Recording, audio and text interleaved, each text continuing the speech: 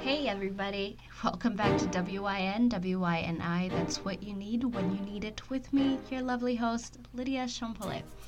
Alright, so this week I have an awesome guest. Her name is N.L. Champollet. She was born in Kenya. She's a multi-platform artist whose written and photographic works have been featured in various print and online publications, including Two Cities Review, Word Dance Publication, Maps for Teeth, Invitation Annual, Kinfolks Quarterly, and the Rising Phoenix Review.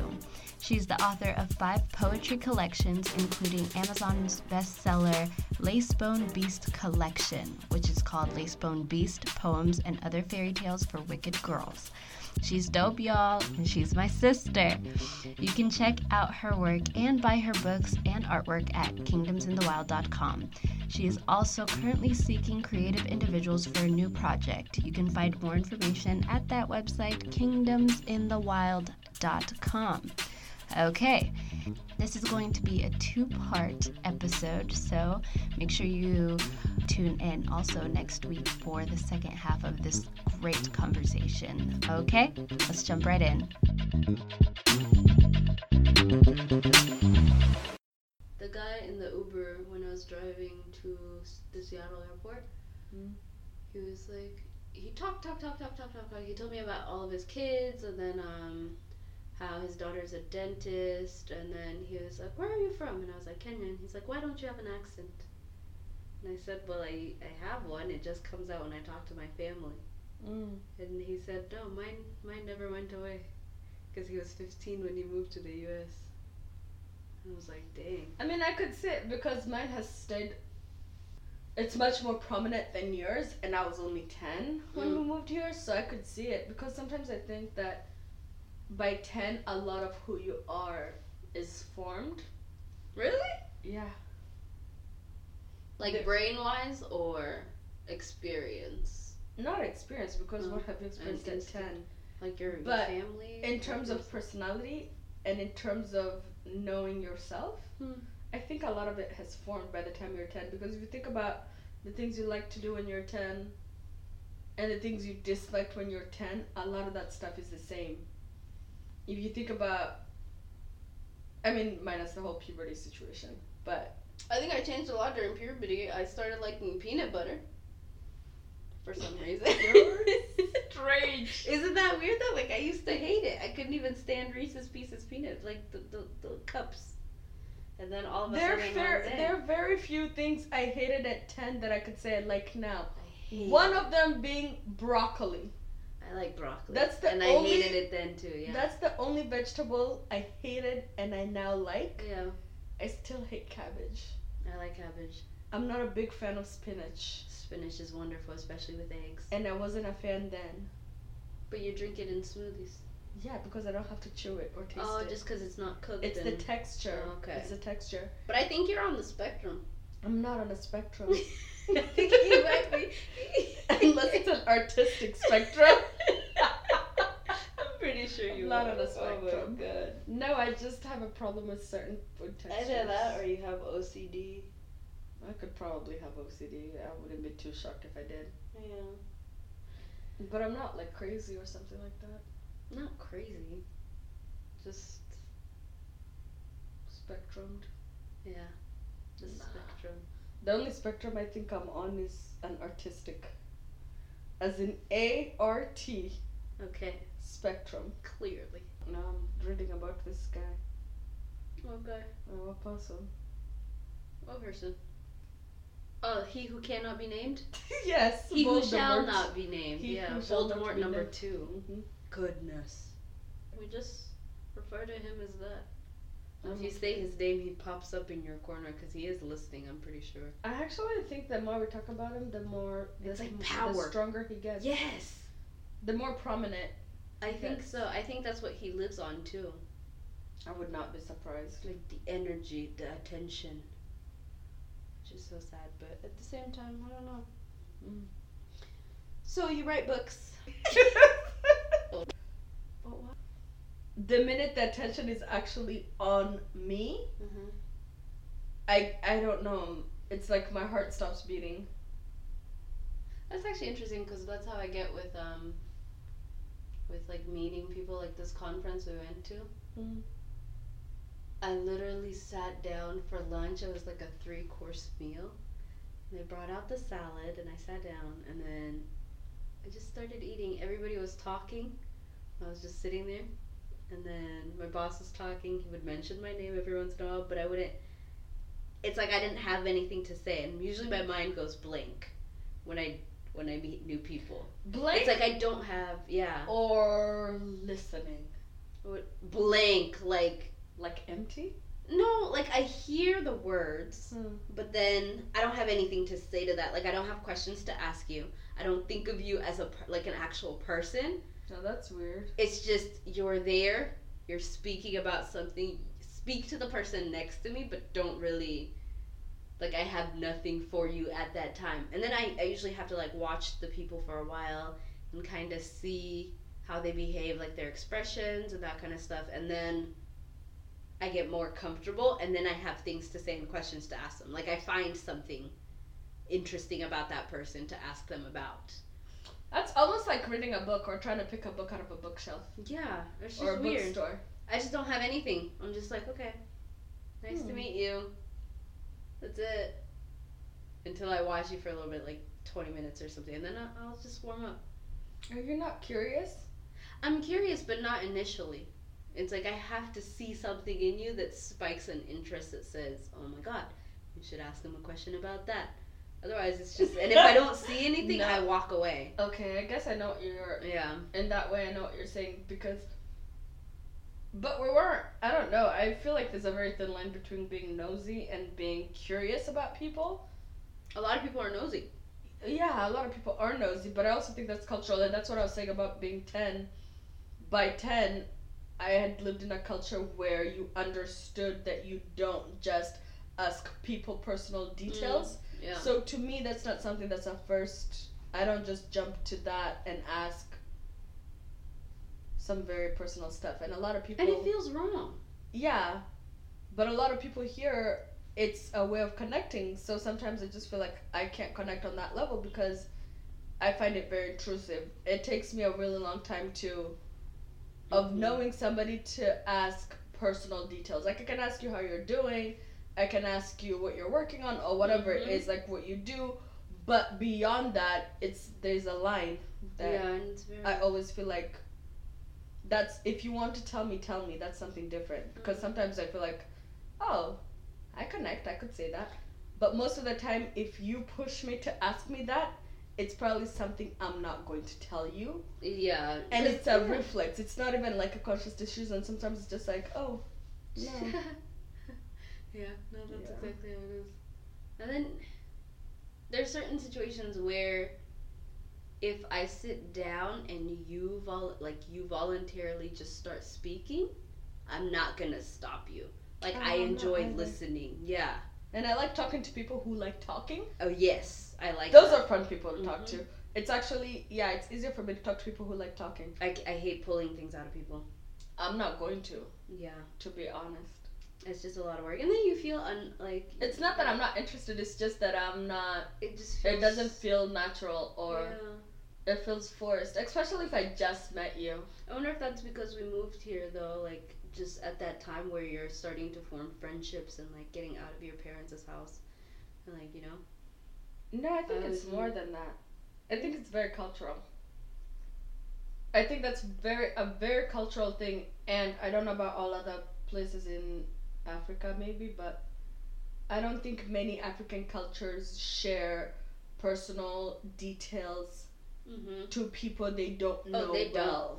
Somebody asks you, how are you doing today? I'm good. Good. Yeah, that's it. Yeah, it's hard. And also I think it's a thing of almost family, because I think back home, at least the way we grew up, a lot of our friends are also a lot of your family, so those people don't need to ask you things because they have gone through those things, or they're with you, or they know of it, so they don't necessarily have to ask you about it because they were there when it was happening. Yeah. Because when I think about it, most of my friends are my family. Yeah, and the ones that are friends now are basically like family. Yeah, because they've been around for so long that they don't have to ask anything personal because they know when it's happening. Yeah, and when you feel like you need to talk about it, you just let it out, and they're like, "Oh, okay, shit. I didn't know that was going on, but all right, let's deal with it." Yeah. Yeah, but I think that's a good thing. Yeah, I think that's how friendships should be anyway. Yeah. Yeah. Being a creative person, like deciding to write a book. And even doing like the process where you kind of start designing your own book covers, because that's pretty impressive. I know people are out there, they're thinking, oh, it takes so much to do this and that and that, and I have to learn it. But I think you just have to sit down and decide, I want to do it, and then you do it. I think you have to have both. You have to be. I think you have to have both. You could be interested, but you're not inclined to do it. Which happens, and that happens to me in other areas where I'm interested in something, but I'm not. That's just not something that I'm naturally or easily pick up. Like math. Math is not easy for me to pick up. But you didn't quit though. No, I don't believe in quitting. Until... Even when you suck at it. Really? For a really long time. No, I don't even believe it. Especially if it's just something of a skill level. I don't believe in quitting on that one. Yeah. That's for sure. So, but you also have to be able to, you have to be willing, you can't be the kind of person who thinks you're better than you are. That's true because I always think I'm dumb. Yeah. I think I'm dumb about everything. Yeah, you have to be able to recognize your level of talent in comparison to what you are trying to achieve. So, if it was with my math classes, I knew I wanted an A or B, but I was not achieving those. I don't think I was either. I was willing. I knew going in, this is just not my game, but I want it. I want to know it, so I'm willing to do it more than once to get it right. So that's the one thing. In art, with the book covers, you have to know that you have to be able to look at a project or look at something that you admire and say, can I do this? Yeah. Try and do that. You will always fall somewhere between exactly or very similar in terms of like skill or... Yeah. What's the other word? Talent? No? No, that's effort? Not the word. No, it's not effort. You can put a lot of effort and still make something dumb. How do you tell? I'm saying because I've done it. But you have to be able to look at something and there's a word for it that's a very important word for it because nobody makes things as good as they used to be anymore. Does that make sense? It's like how people make electronics now versus electronics from 50 years ago lasted so much longer. You mean quality-wise? Quality. Okay. That's the word I'm looking for. Okay. So you have to be able to know your skill, your talent, your quality, right? And you have to be able to be in the ballpark. Okay. So sometimes I look at something and I'm like, there's no way I'll be able to do that. Yeah. So I'm not going to try it. Or something I look at and I'm like, if I do this, this, and this, or if I try this different things in terms of skill, like if I'm using Photoshop or if I'm actually hand drawing or hand painting or things like that, or photographing it, because sometimes I can take my own pictures and I'm pretty decent with that one. Yeah. You have to be able to tell. So if you do something or you make something, you can make a cover and you look at it and you're like, so this falls short. Or you can be like, this looks at the same quality level as this. It doesn't have to be a match or a copy of what you made, but it has to be on the quality level of what you want. So you can want that, or you can be able to do that, and if you can judge that, then I think you're okay because you'll be able to tell if you're in the right direction or the wrong direction. So if you think that you don't have any room for improvement, then you're fucking up, basically. Yeah, that's maybe not fucking up, but that's dangerous. It is dangerous. Yeah, I think that's a dangerous line to be on because there's nothing I've ever done that I think could not use improvement. But that doesn't mean I don't think it's good. Like I think it's as good as I could do at the moment. At the moment, yeah, because like my last book or every book I've written, and I just started writing my books in 2013. at the time I finished writing that book, I felt like that's the best thing I've worked on or I've done. Right now, when I look at my first book, I'm not sure I want. Cringe. I'm not sure I want to go back and You read get that that. stuff. Oh, you get that little cringe too. Oh. Yeah. So when somebody's like, "Which is the best book you've written?" Like this? I'm always partial to say the newest one because I know, growth-wise, talent-wise, skill-wise, because it's not just talent. You have to have the skill, and you have to want to. Like, skill is something that's always changing and evolving. You know, something you did even with language. Say language. I speak 3 languages at different fluencies. Oh yeah. Changes based on the other. Right now, I could say I'm most fluent in English. I'm pretty too. good in Swahili. Mhm. I will survive in Maasai. Like, but those change. You know, the more Maasai, but the more Maasai I speak, I feel like my English suffers because everything is backwards or Oh, like the in structure of terms the of sentence sentences. structures. Yeah. Like sometimes I write a sentence and I'm like, I wrote the words in English, but I used a Maasai sentence structure. Which is So so all of these things they vary, and it's not always increasing or always decreasing. Yeah. It goes up and down based on what you're using most, what you're capable of. Yeah, practice. Yeah, practice is Definitely big. Yeah. Yeah, but that's at least that's what I can say about book covers and writing. Yeah, because I'm thinking about that. If I put it in order of least fluent to most fluent, it would be the Maasai, Swahili, and then English. And I know my Swahili, I would barely survive. I could ask for food and water, maybe go to the bathroom, maybe.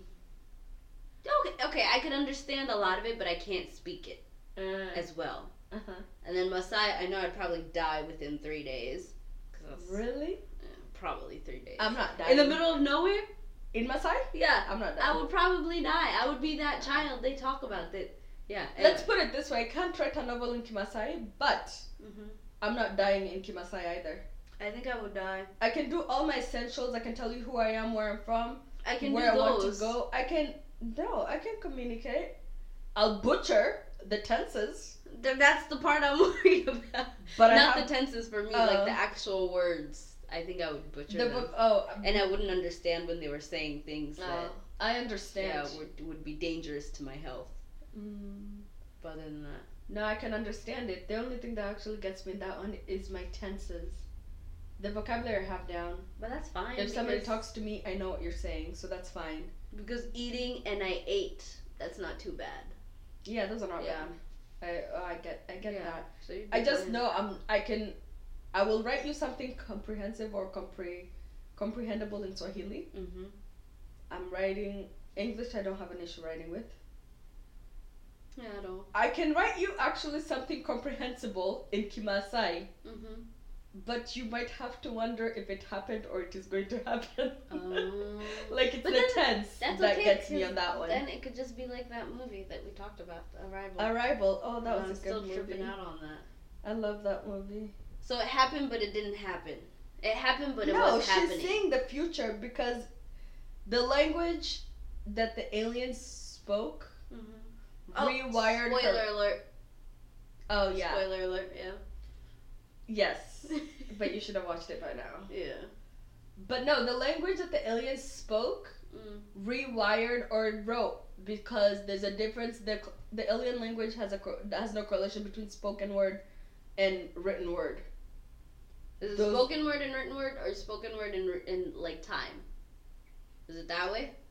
No. Spoken word and time correlate in their language. Okay. Written word and time correlate. But written word and spoken word do not correlate. Okay. So I could be walking, I could write I'm walking, but that's not what I would say. Okay. At least from my understanding of it. Oh, and that's why they had a difficult time with the symbols on the thing. Yeah. Okay. And that's why they either had to learn the listening or like the spoken, the verbal, but not together. Or the actual written with the ideograms. Yeah. But I love that movie. That was a really good movie. Yeah, I'm actually surprised, and it was slow, but just it wasn't slow boring. No, it wasn't boring. And that's a fine line. Like it's very easy to become slow and boring. Yeah. But it was good. That was good. It's a little bit different though from the actual short story they based it on. I still haven't read it. You should read it. I actually have a copy you can read. Okay. It's good. It's very different. I think in the movie they added a little bit more of the military angle. Yeah, because I saw that the like when they can't say that, the blowing up. If you haven't watched this movie by now, just go watch it. Like the retaliation and all of that, and I felt that was so wrong, especially since they let them go up there. You know? Well, yeah, but that goes into a colonial mindset. That goes into a different kind of politics. I mean, yeah. Yeah. It was just strange, but that's almost like a fear politics, though, in my head. That's what's currently going on. Yeah. Fear mongering. It's wonderful. You guys should check out ProPublica because that's where you could get accurate news articles. ProPublica? What's that? ProPublica. It's a... I've been reading everything. But that? I don't think I've seen any ProPublica. ProPublica. But I'm not gonna name any news sources, yeah. Not because I don't want to name them, but because I don't want people to listen to the wrong things and believe them. And then say it's you. Yes, but I read both sides of the line. So I read the pro-Voldemort and the anti-Voldemort. Yeah. Just because I want to know what people are thinking, because I think how we got into where we are now is because nobody is looking at the other person and trying to understand them. Mm-hmm. So I've been trying to look at both sides and see what both people are thinking, and it's very shocking. It's very shocking stuff. Mm-hmm. Scary stuff. That's what the lady, I went to the TED Talks in Seattle, and she was discussing how the best thing you can do at this was pre-election. Was it pre-election? Yeah, pre-election. She was talking about how the best thing you could do is meet somebody who actually wants to vote or voted for Voldemort. And I was like, but you're not supposed to even say Voldemort. He who shall not be named. He who shall not be named. True. So she said, meet with that person, sit down, have a cup of coffee, and talk about why they feel the way that they feel. And don't be defensive. Don't call them names. And do your research. Don't go to Facebook to look at the news articles because they're tailored to you. Facebook has clearly said, we don't want to post anything on your Facebook feed that would make you have a negative view of Facebook. We want you to come here and enjoy your time on Facebook. So that means they're looking for the things that you're looking for. They're looking for people who share the same beliefs you do. They're looking at people who share the same posts you do and go to the same places you do. So nothing on Facebook that you see is going to be negative towards you unless you seek it out yourself or one of your friends posted it on their page. But isn't that also some type of hyper-tribalism? It is. That's how you sell things and you encourage people to participate in something. They have to feel like they belong. And once I heard that, I was just like, wow. No, that's very terrifying. Yeah. That's very terrifying. There is no but to that one. It's just point-blank terrifying. Yeah, and they're doing it on purpose. It's like creating a system of fear and just you feel like you need to belong to something, and if you don't belong to them, then your life is over. Almost. But if you think about it, though, it's only fear on one aisle of that. No, it's fear on both because the other side thinks that if we don't take control of minorities and immigrants and all of these people, then they're gonna kill us and take over our lives. It's literally pitting two groups of people who don't understand each other against each other. That's it. Oh, this is where Trevor Noah comes in. What about Trevor Noah? What did he do? I know he's strongly against No. He just talks about how the apartheid worked in South Africa, and obviously he's not the only person who talks about it. But is that his stand-up or on his show? He talks about it some on his show, a little bit in his stand-up, but he talks about it a lot in his book, and since his book came out. Yeah. And it puts a perspective on it because based on what I read and what I understood, the South African apartheid was based on a selection of the best segregation practices or racism practices in all of the world. Yeah, so there were people sent out from South Ooh. Africa to different places where racism and segregation were state instituted, Mm-hmm. and they studied it. So he talked about some European countries. He talked about obviously the U.S., but he talks about how those research done to create the perfect apartheid or the perfect racism system whoa. in South Africa, and that's why it went the way it did, and that's why it was as strong as it was and as prevalent as it was. Mm-hmm. So he talks about that, and that's something I've never heard of before, because I think there's a difference with the colonization that a lot of African countries went through, Mm-hmm. or the attempts of colonization, versus the actual occupation of what happened in South Africa. Like, I think there's a huge difference. Like, even from us in Kenya, or like other countries around that went around similar things, there's kind of a different way that things were done, and not to the extreme, Mm-hmm. from what I understand of what happened in South Africa. Yeah. No, I can But see that. he talks a lot about how it was very paramount to divide people into smaller and smaller groups that fought against each other. Mm-hmm. Instead of banding. And then it was also something, I think he was talking about how it's a rule of a small group ruling over a majority of the country, and how they had to figure out how to make that work. I wonder if that For has them as a anything to system? do with our current 1% versus 99. I mean, I wonder if that has corporate, it could be that would be something very interesting to like explore it in terms of like a corporate.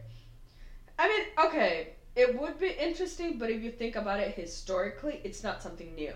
It's not at all. 'Cause It's you've just always- modified, yeah. Yeah, because in certain cultures, I would say in more Western or European cultures, there was a whole serfdom, Mm-hmm. there was whole nobility and aristocrats. Mm-hmm. So it is, I wouldn't say it's a new idea. I could say it's playing out in a slightly newer way, Mm-hmm. just because I'm pretty sure now that the populations and the margin between the two are so much bigger. Just in world population by itself.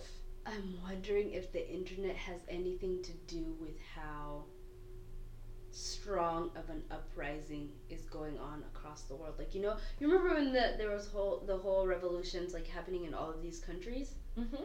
I think the internet had a huge part to play in that. Oh no, I think that's basic Yeah. knowledge or proven. Yeah. And I'm just like, No, I think it does. And I think that's tough. I think it could help. I think it could hinder. It could?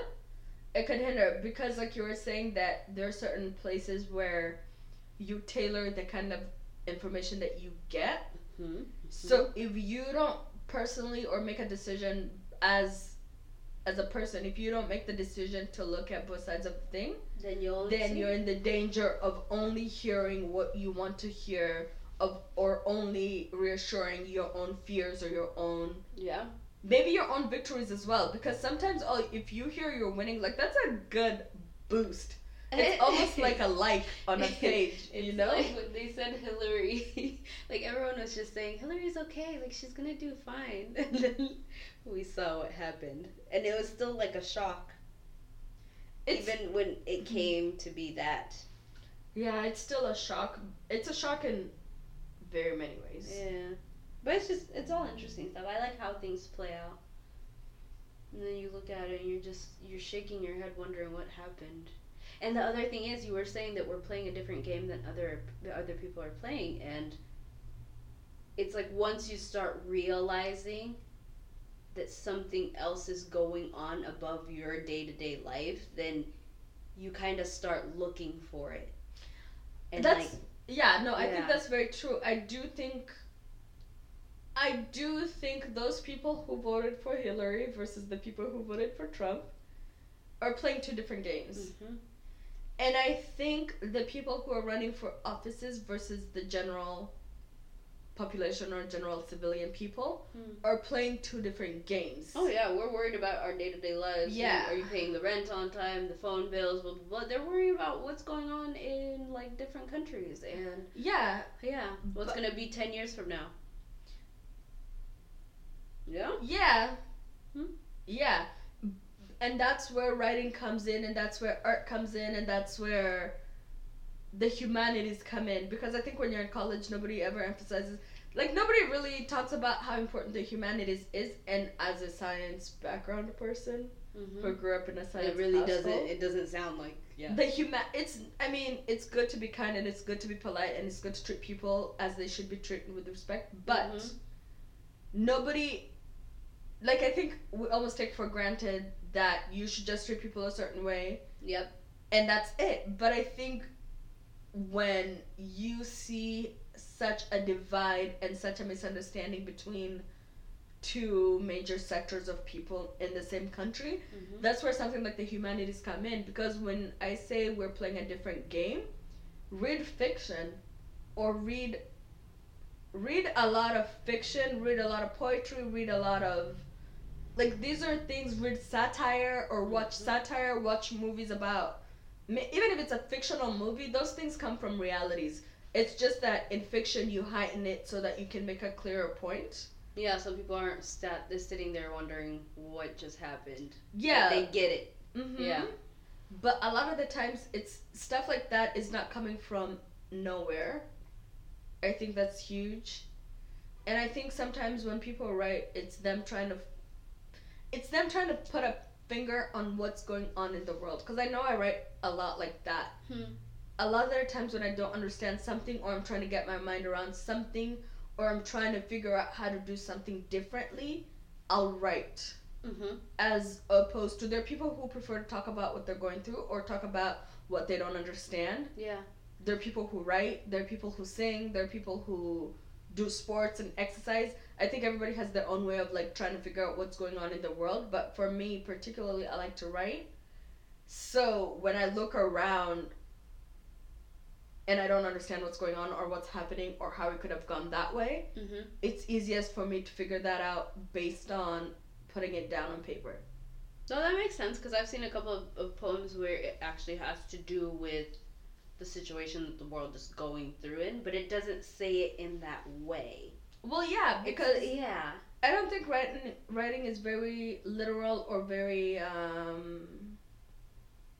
don't think it translates. It's not like, or anybody who speaks two different languages will know that saying a sentence in one language doesn't directly translate into the same sentence in a different language. Yep. So I think that's how writing is. It's a variation or a dialect of a language, or of reality, like maybe. Its own hybrid. It could be a variation or a dialect of what's going on in reality. At least I feel that way sometimes. No, I could see that. Because you don't, I mean, obviously something happens in real life and then it takes a life of its own.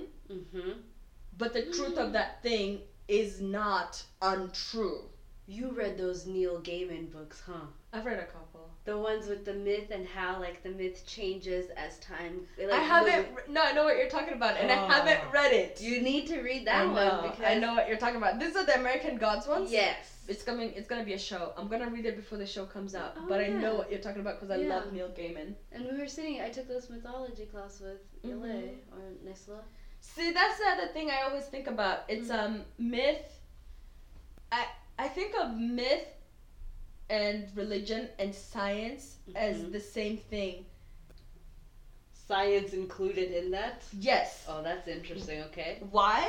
It's because, think about, this is my favorite one that I feel like can make that make sense. Is like things like, people used to think you get sick by bad air. Or cold air, yeah. Or cold air, but necessarily bad air. And that's why there are things named malaria.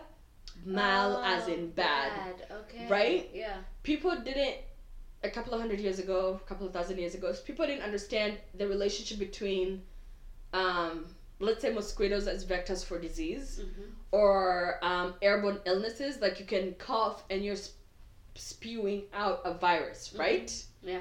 So how people explained how something would be contagious spreading would be bad air. And the way for them to explain bad air would be witchcraft, or would be a curse from God, whoever God you believe in, or stuff like that, right? Yeah. If you break it down and you look at it in terms of religion, right? Yeah. And you say, this happened, and then a god brought bad air, and then we got sick, right? Based on probably some behavior or some aspect of what we did, right? That's a religious aspect of explaining a scientific thing, right? We come along, somebody invents a microscope, somebody looks into water through a microscope, somebody sees some little thing squiggling around. We didn't know what those things were. Yeah. But we knew something of that aspect caused disease. But before you know that, you explain it the best way you can. And that's why I think religion and myth and science have a lot to do with each other. Because they're not wrong. They're bad not air. wrong. It is bad Literally, air. yeah. If I cough or if I sneeze and I have a cold and you catch my cold, you didn't see the sneeze particles, you didn't see the virus particles coming into your into face. you and knowing infecting what- you yeah. with a cold and you getting sick and dying, Yeah. right? It was bad air. It was, we would just say it was contaminated by a virus particle. Yeah. But if you don't know, and I did this in a science class in one of my evolutionary biology courses.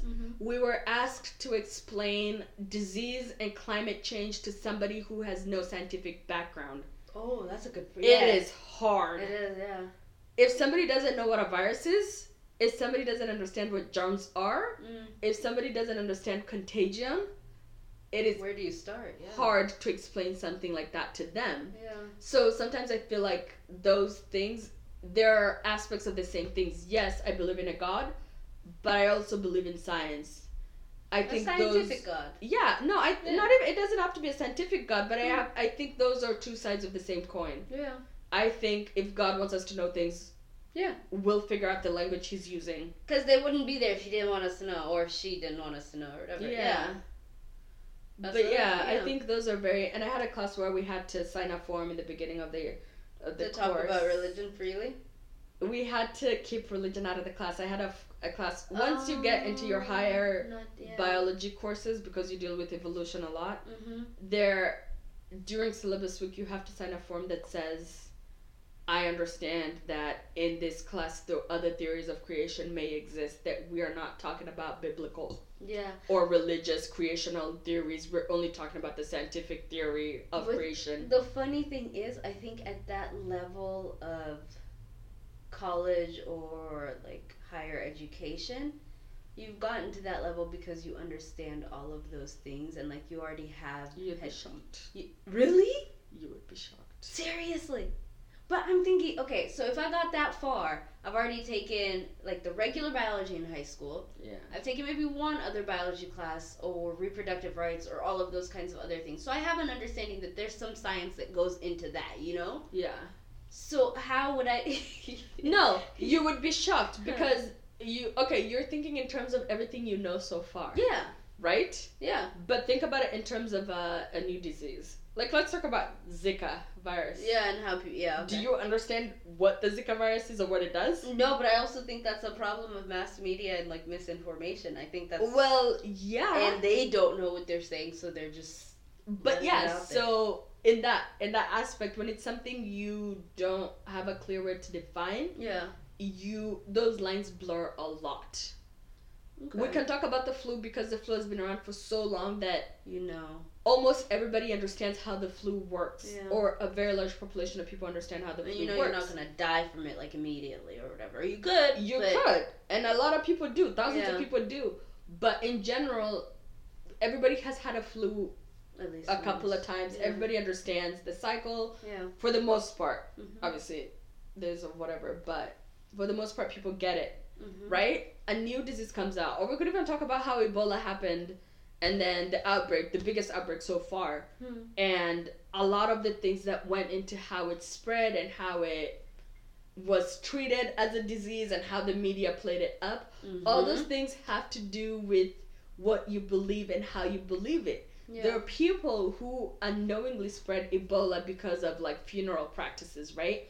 Yes. There are people who spread Ebola because they didn't understand safety. Yeah. So let's say if we talk about funeral, we could talk about it in terms of religion.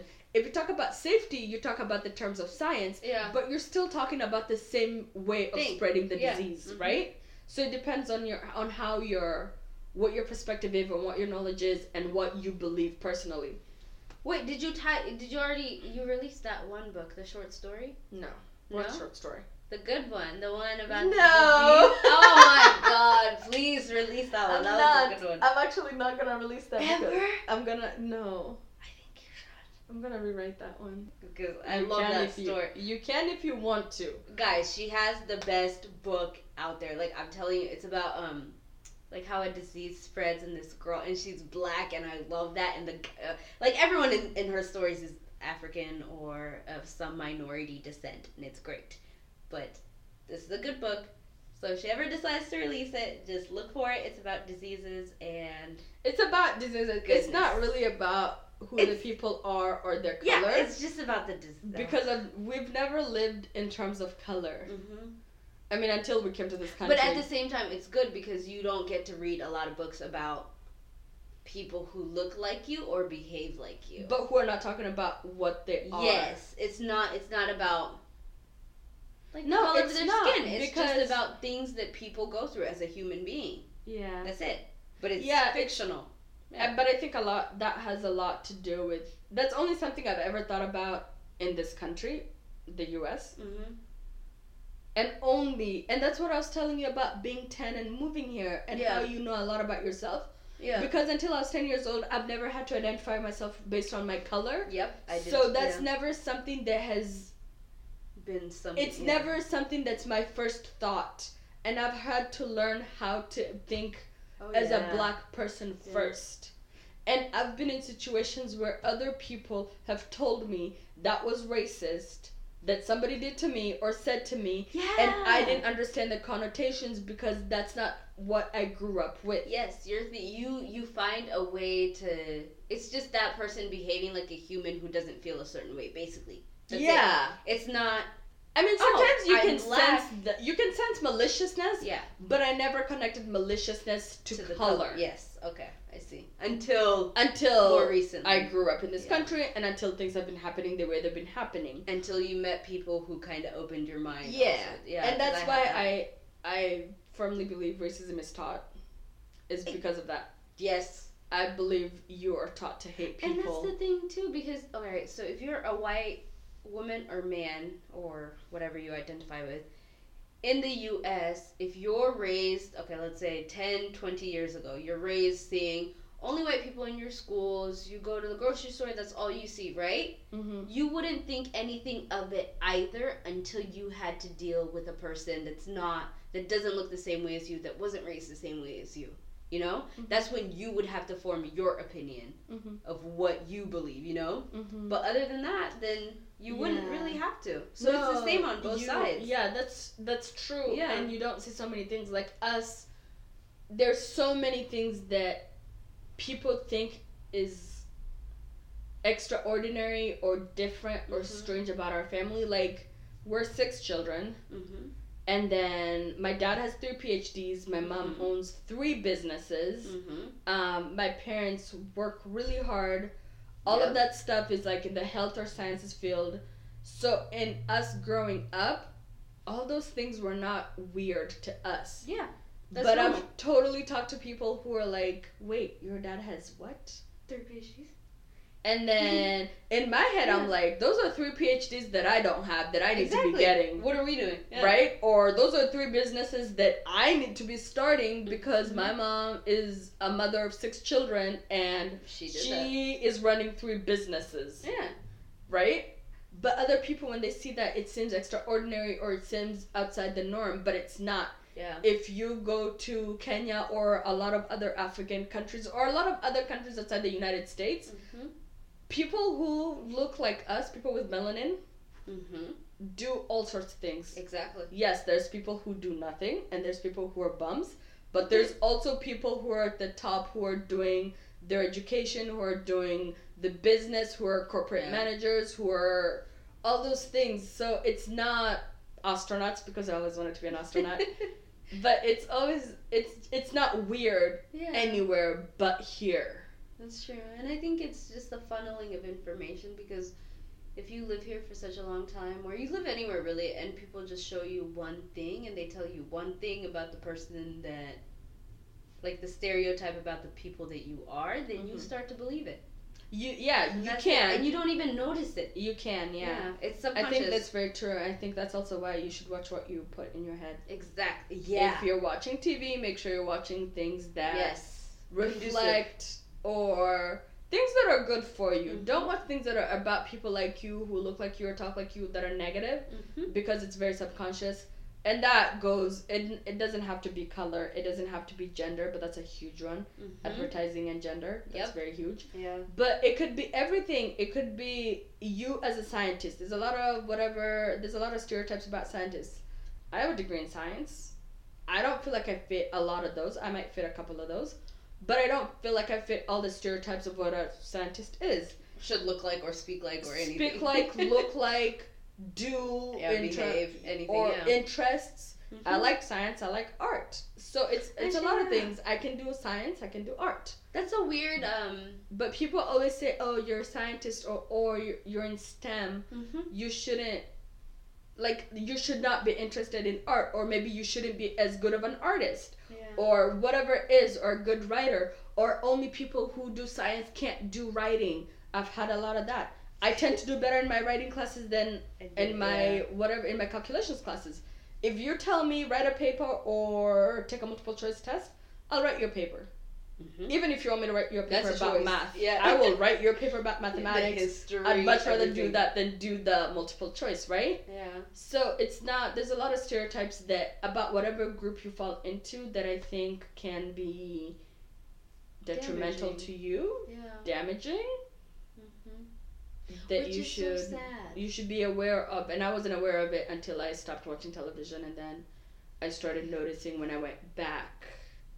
Yeah. That that's what that looks like, or that's what that sounds like. So that's a huge thing, but.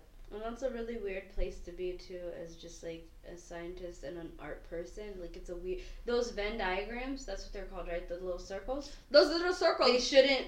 Like it's weird, right? Oh my gosh! Have you seen those circles? Somebody should do, and I think maybe I have seen a diagram of woman scientist and person of color. And it's a small, it's a very small, but that has nothing to do with ability. Yeah. It has a lot to do with what you see, and your determination, what you believe, and what you're exposed to. Yeah. Because if I was brought up in a household that had no scientist, I wouldn't want to be a scientist. But I think that would be because of what I was around. Yeah. We all learned how to read before we went to preschool. All the children in our house, 6 of us. But that's because my mom said all my children will learn how to read a book before they went to school. Exactly. And it made it a lot easier too. It made a huge difference because when we used to get extra credit in like middle school for reading. I could fail a test and make it up the points in reading because my mom made sure I read. Yeah, and not only that, you enjoyed it though. I enjoyed reading. We always had books in the house. So that was never a big deal for me, but that's only because somebody made it an effort. Yeah. And you know people who reading was not huge, or reading became a chore. Yes, a lot or of a punishment. People. Yeah. And so many things matter. Don't make reading a punishment. Yeah, don't tell your kids, okay, now you're grounded for a week, all you can do is read books, because that's negative. It just makes it seem like it's not an adventure, and don't correlate reading with intelligence level. Yes. Those are very two different things. Yeah. You know? Yeah. And don't correlate tests with intelligence level. Yeah, that too. And I think I learned that the most during college. Yeah, because I just did horrible on everything. Like I would get I got a 19 on an exam. Girl, I got an 18 on an exam. Yeah. I'll never forget that exam. 19. There was somebody who got a 9 though. I cried. Yeah, because it hurts. did. But it's just, it makes you feel like you're just, yes, you don't know anything. But that's not. But no, and that's why I'm saying don't correlate your exam scores with your intelligence, because I had a tutor. That tutor, this is very specifically in chemistry, because chemistry, well, let's just say I'm not talented in chemistry. But I had a tutor, this is organic chemistry, I had a tutor who was a chemistry major, so he loved chemistry, understood chemistry. I was paying this tutor $20 an hour. I went to this tutor every day for at least an hour for organic chemistry. When we worked and he would quiz me on the work that we're doing, if it was the chemical structures, if it was how electrons are moving, if he verbally questioned me on these things, I could explain what was happening. I could explain my reasoning behind it. Yep. I went to sit down on a chemistry test and I could not, for the life of me, complete that test. Yeah. And I had to take that class twice. But if you, and I had to actually have, I needed to sign a paper for my advisor that I was taking the steps, and I had to show proof that I went to the tutor. I had to show proof of the work I was doing with the tutor, and I had to show proof of progression between my advisor, my tutor, and myself to prove that I was actually trying to do well in this class. And according to my tutor and according to my advisor, I was putting in the work. It didn't seem like somebody who would go fail a test. Yep. But something happened between me revising this stuff and me going to my tests. But I don't think I was stupid. Yeah, and I'm not going to ever call myself stupid. But there's some things that it's the format or it's the mode of learning and the mode of testing and the mode of comprehension that matter. That you really have to care, or you have to want to care. But then they shove us in all of college. They just shove you through, and they want you to either make it or don't make it. So you have to know who you are. I was advised to quit my major. I did not quit my major. I took my class again. Yeah, repeatedly. I think I failed a lot. But chemistry, I took that repeatedly. Yeah, you just keep doing it until you do better. That's it. No, you do better because you might waste, or you might feel like you're wasting 6 or 3 months of a semester, whatever it is. But do you want it? But in the long run, let's say you graduate a year early, but that's the rest of your life in something that you probably didn't want, right? Yeah, that's so. Yeah. Would you rather waste your year now or waste your year at the end of that cycle? I'd much rather waste my year here at the beginning versus 40 years of your life. But versus 40 years of my life trying to be like, I wish I got that biology degree. Yeah. No. I'd much rather take that extra year. And whatever you're doing, just take that extra time. That's the thing that I'm worried about graduate school and like progressing higher education is because everything is changing on such a daily basis that you almost need to do self-education. If that makes any sense, like your own research and all of that. If you're not doing self-education, you need to think about what you're doing with your time. Exactly. And I'm not saying that as a bad thing, or I'm not saying that to put people down, but for every... And this is something they do in college. They tell you, like, for every credit you have, you need to spend 2 or 3 hours of study time. But don't put that only to your classes. Yeah. Put that to everything you're interested in. Yeah. I like science. I will read maybe 10, 20 hours a week of things that are science related, just based on interest. If all you're doing is Googling like what your Love and Hip Hop. No, I wasn't gonna say Love and Hip Hop. Okay. I don't watch Love and Hip Hop because I don't think Love and Hip Hop.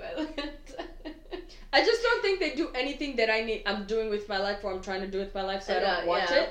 But I'm saying like sometimes like you could, because this is a weird thought I had the other day where I was like, I wonder what your foot size or your foot shape has to do with your walking stride. Oh, that's interesting. If you have that thought, Google it, read an article about it. I guarantee you're going to learn something you didn't know, right? Yeah. Now, let's say you do that 2 times a day, every day for a week. Do you know how much you've learned? Just out of pure curiosity? No, and it's a rabbit hole. It is a rabbit hole, but you might discover things that you find very interesting. Yeah. You might discover things that are like, whatever. But think about it in terms of people who existed before the internet happened and how much knowledge they had or how hard they had to work for that knowledge. Oh my goodness. They'd have to meet people and talk to people to learn new things. So when were you ever going to meet a podiatrist or whoever it is who studies your foot gait or your walk gait? It could be an anthropologist. Yeah. It could be a podiatrist. It could be an artist, Maybe or a a dance doctor. instructor, a choreographer, a doctor. That's Those it. are all spectrums that could have studied that situation. And if you were a person working on a day-to-day basis, you would Yeah. never have the time to But meet those these are all people, if you didn't care or if you Yeah. didn't try to do before internet, you would never know. Oh, that's scary. Mm-hmm. I was actually thinking about the datura that you told me about today, the poison, Yeah. the flower. The Yeah. angel's trumpet, or Yeah. it's either The angel's devil's trumpet. It's either angel's trumpet or devil's trumpet. It's the devil one. The plant. Yes. The name of the flower. Yes. That. Yes. The wait. No. There's the two angel's kinds. trumpet is the one that hangs down. Then that's the one we're talking about. Yeah. But the devil's trumpet is the one that stands up. It looks like the angel's trumpet, But it it's faces the up, not down. poisonous one. But I was thinking about that, and then remember back in the day when I asked, maybe like 4 months ago when I asked you about the honey that was Yeah, there's a Himalayan honey yeah, that psychedelic or something. could be psychedelic or poisonous. Yeah. Based on what the bee. I'm wondering if there's a correlation uses? between the two. Yeah, there is a correlation. Yeah. It's also like the M&M bees. Have you read about that? I have seen that too. Yeah. Like the red and the green honey and all of that. Based on what they're eating. Yeah, and it's by the plants. Mm-hmm. The Mars, whatever. Yeah. And if crazy. a bee Yeah. is taking its nectar from a poisonous plant, Mhm. that nectar or that honey that they form from that It's has poisonous. the potential to be poisonous to you as a human being. Yeah. It might not be poisonous as an animal. Yeah. Like other animals may be able to eat that because they have different metabolism, all that stuff. You- But that's something you don't learn unless you look something up. Exactly. And And how I I- wouldn't have known You wouldn't have. if you had. Yeah. But how I found out is Yeah. I saw this plant and I thought it was a interesting looking plant, so I googled what the name of that plant Yeah. was. And when I was looking at that, it brought up all these things, what people confuse this plant as, Mhm. how it was poisonous, some are poisonous, some are not poisonous, based Yeah. on whatever genus you're talking about, and all this stuff.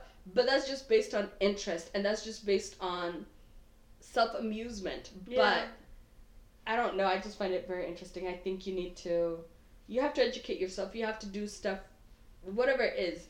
I can't say anything about music. I don't know anything about music. Yeah. I'm a passable singer at best. But No, she's not passable. I'm passable. Hey, I took choir all through college level. Continue. I took choir in college. FYI, we had to sing to get into the choir. I remember. Forget Oh you. my God. Anyway, I mean, I'm not Mariah Carey or anything like that, but or I guess people care about Beyonce these days. What? Beyonce is a very Everybody cares about Beyonce. I even saw the Grey's Anatomy's I mean, cast caring about, like, like- reenacting her. Yeah, no, I like maternity thing. Beyonce, but maybe that's a genre thing, or I like Beyonce for certain things. There's Yeah. certain things I'm not looking for Beyonce to sing me like some. No, I like her sappy stuff. That's what I like. That's not what I like about not like Beyonce. 1 + 1. It That was one. 2. I That's like a that good one, song. That's a good song. You're It's right. Like, yeah. And Love on Top. That was But easy. no, Hmm. this is the thing I like about music. It's a storytelling. It is, but And it's changing the- now. No, it's Yeah. not. I mean, It's a they're- different story. Okay, it's erotic storytelling Yes. on some Explicit. genres. Yeah. But if you think about it, and I do find that fascinating about music, it is a story. Yep. And I didn't know that, and I don't know if I could ever write songs because you have to use it. You have to be able to translate something, a story, into something lyrical or something melodic. Mm-hmm. That's very hard. And I hear music is actually one of the hardest majors to major in because it's very mathematical, it's very complex. Goodness, it is, yeah. Yeah. But I don't know anything about music except what I like and what I don't like. Yeah. But if you like music, go read about music. Yes. You know, there's no limit on what you need to focus your time on. Mhm. Just make sure that you're focusing your time on something. Yeah. You know, it could be collage.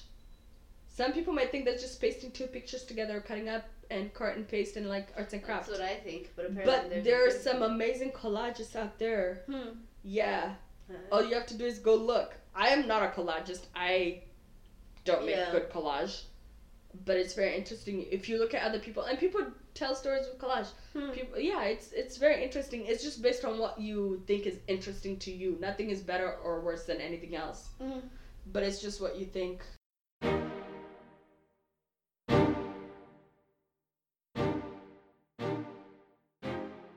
All right, that's all I have for you this week. I hope you enjoyed the episode. This is going to be a 2-part episode, so make sure you rate, subscribe, and review on iTunes, and then tune in next Friday for the second half of this conversation. Like I said in the beginning, you can follow her at kingdomsinthewild.com. You can also check her out on Instagram at NLShampole, as well as on Art and Fiction. And she just released her newest book, Lacebone Beast. So check that out on Amazon or kingdomsinthewild.com. You can also check out my website where you can email me, get in contact with me, send me your questions, and I will cover them on the next episode. Also, make sure you go follow me on Instagram and Twitter as L Shampole. All right, have a good one, and see you next week.